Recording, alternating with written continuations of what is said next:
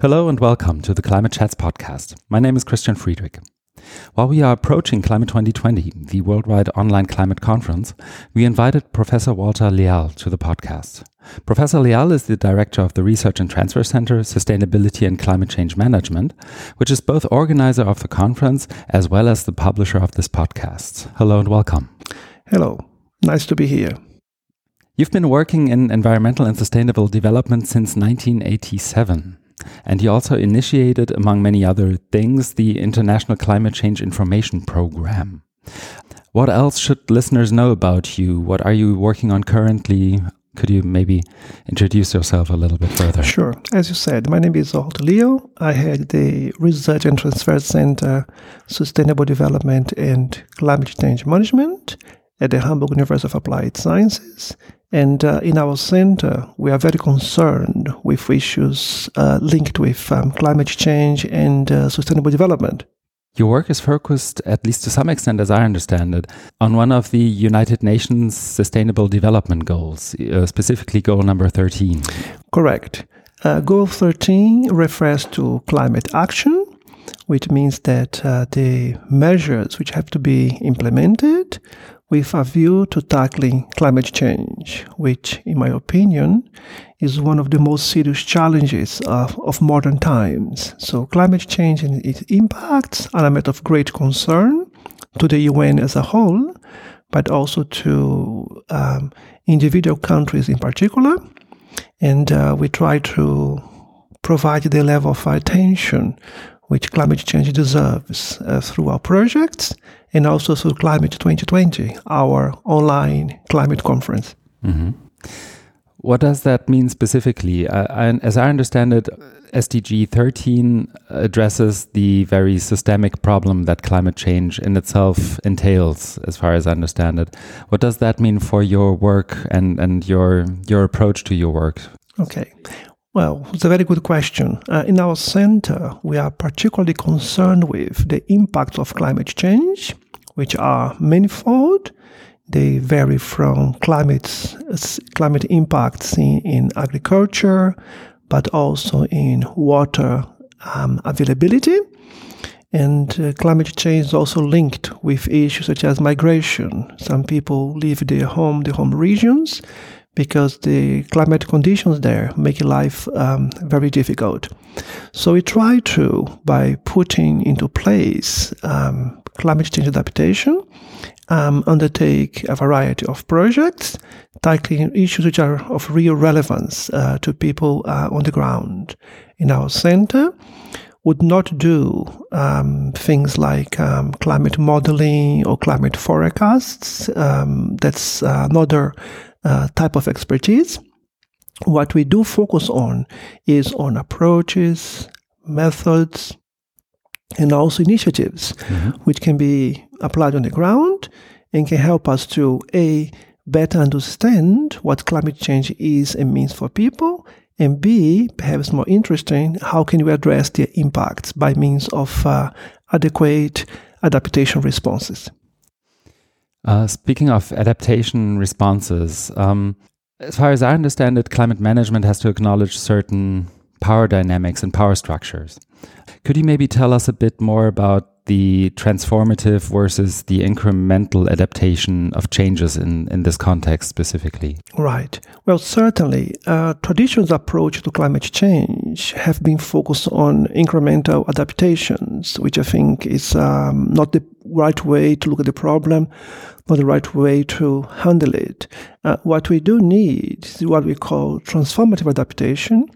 Means that we can not only measure vulnerability and risks, but also move forward and adapt practices, be it in respect of policy making, climate financing, which are sustainable in the long run and can yield the results we expect. A mistake seen in the past is that have been treating climate change in a ad hoc basis, look at the impacts, but without any connection with the socio-political framework. Therefore, we are much better advised to try to use a transformative approach to adaptation. Means that we can address vulnerability in some regions.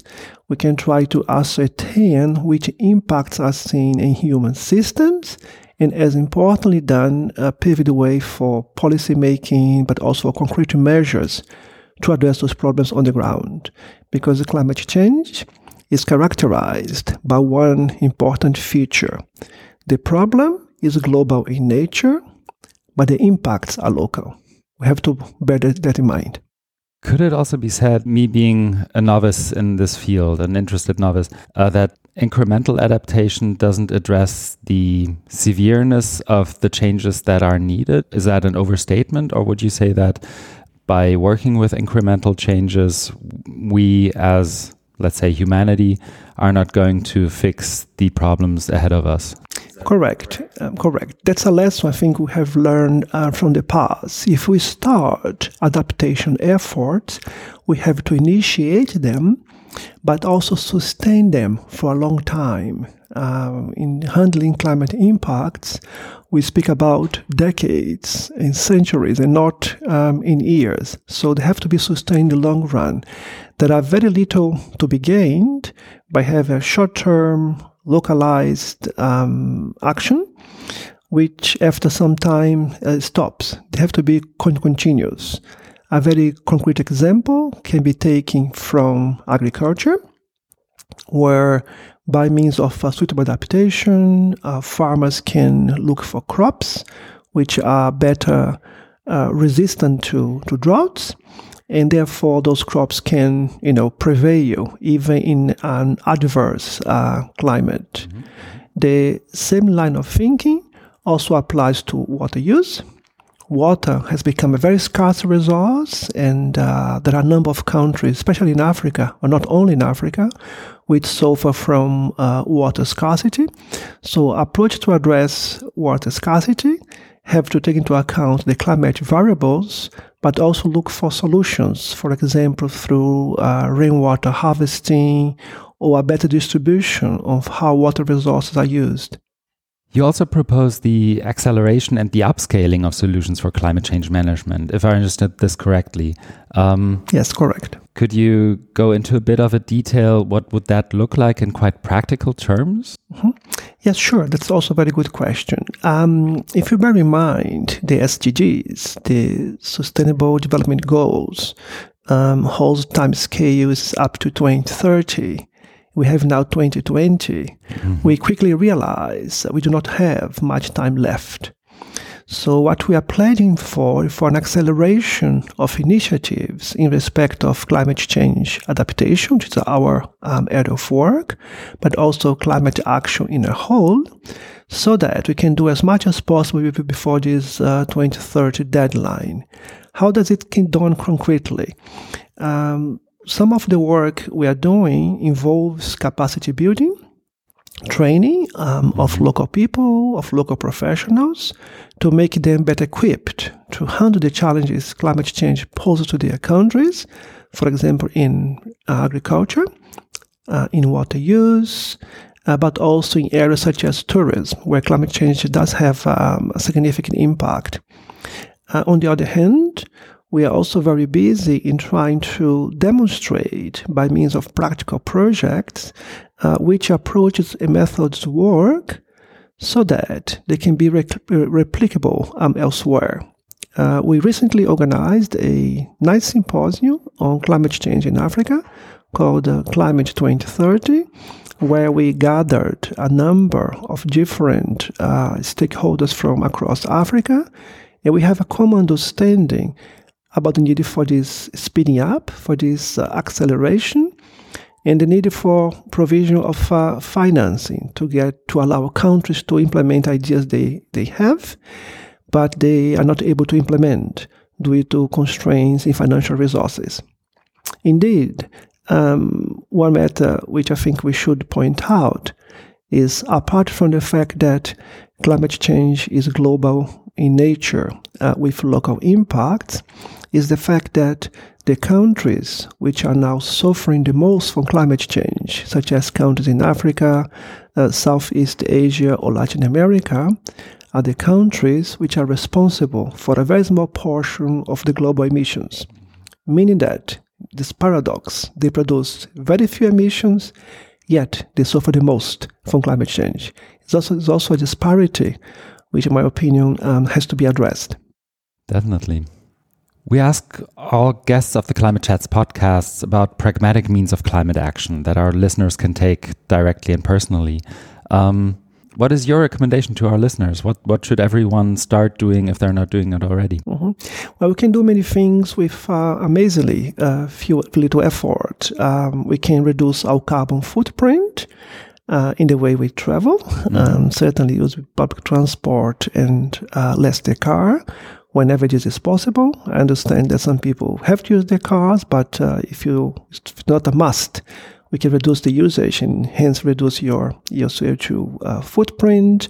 The way we buy some products, for example, we do not have to have imported fruits from Africa or from Asia. We can also consume local products.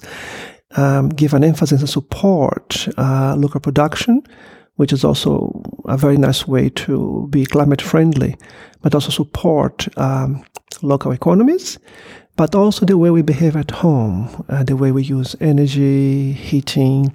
These are all small steps which every person can take, and combined, they can make a real difference. Great, thank you. This is also the time for me to wrap things up already, even though we just started the conversation. If you would like to listen to our podcast on a regular basis, please consider subscribing. It is free and always will be. You can find us on Spotify and Apple Podcasts, but the easiest way to subscribe is to use the podcast app on your phone, search for Climate Chats and click subscribe. There, you will have access to additional links and resources. Of course, you can also listen to us by visiting the website of the Worldwide Online Climate Conference, Climate 2020. If you like our podcast or if you disliked anything, we'd really appreciate your feedback. Simply email us or find us on Twitter. You can find the links to do this in the show notes of this episode, along with lots of links to the work that Professor Leal just pointed to. Thank you again, Professor Leal, for taking the time. My pleasure. See you soon on the Climate Chats podcast. Take care.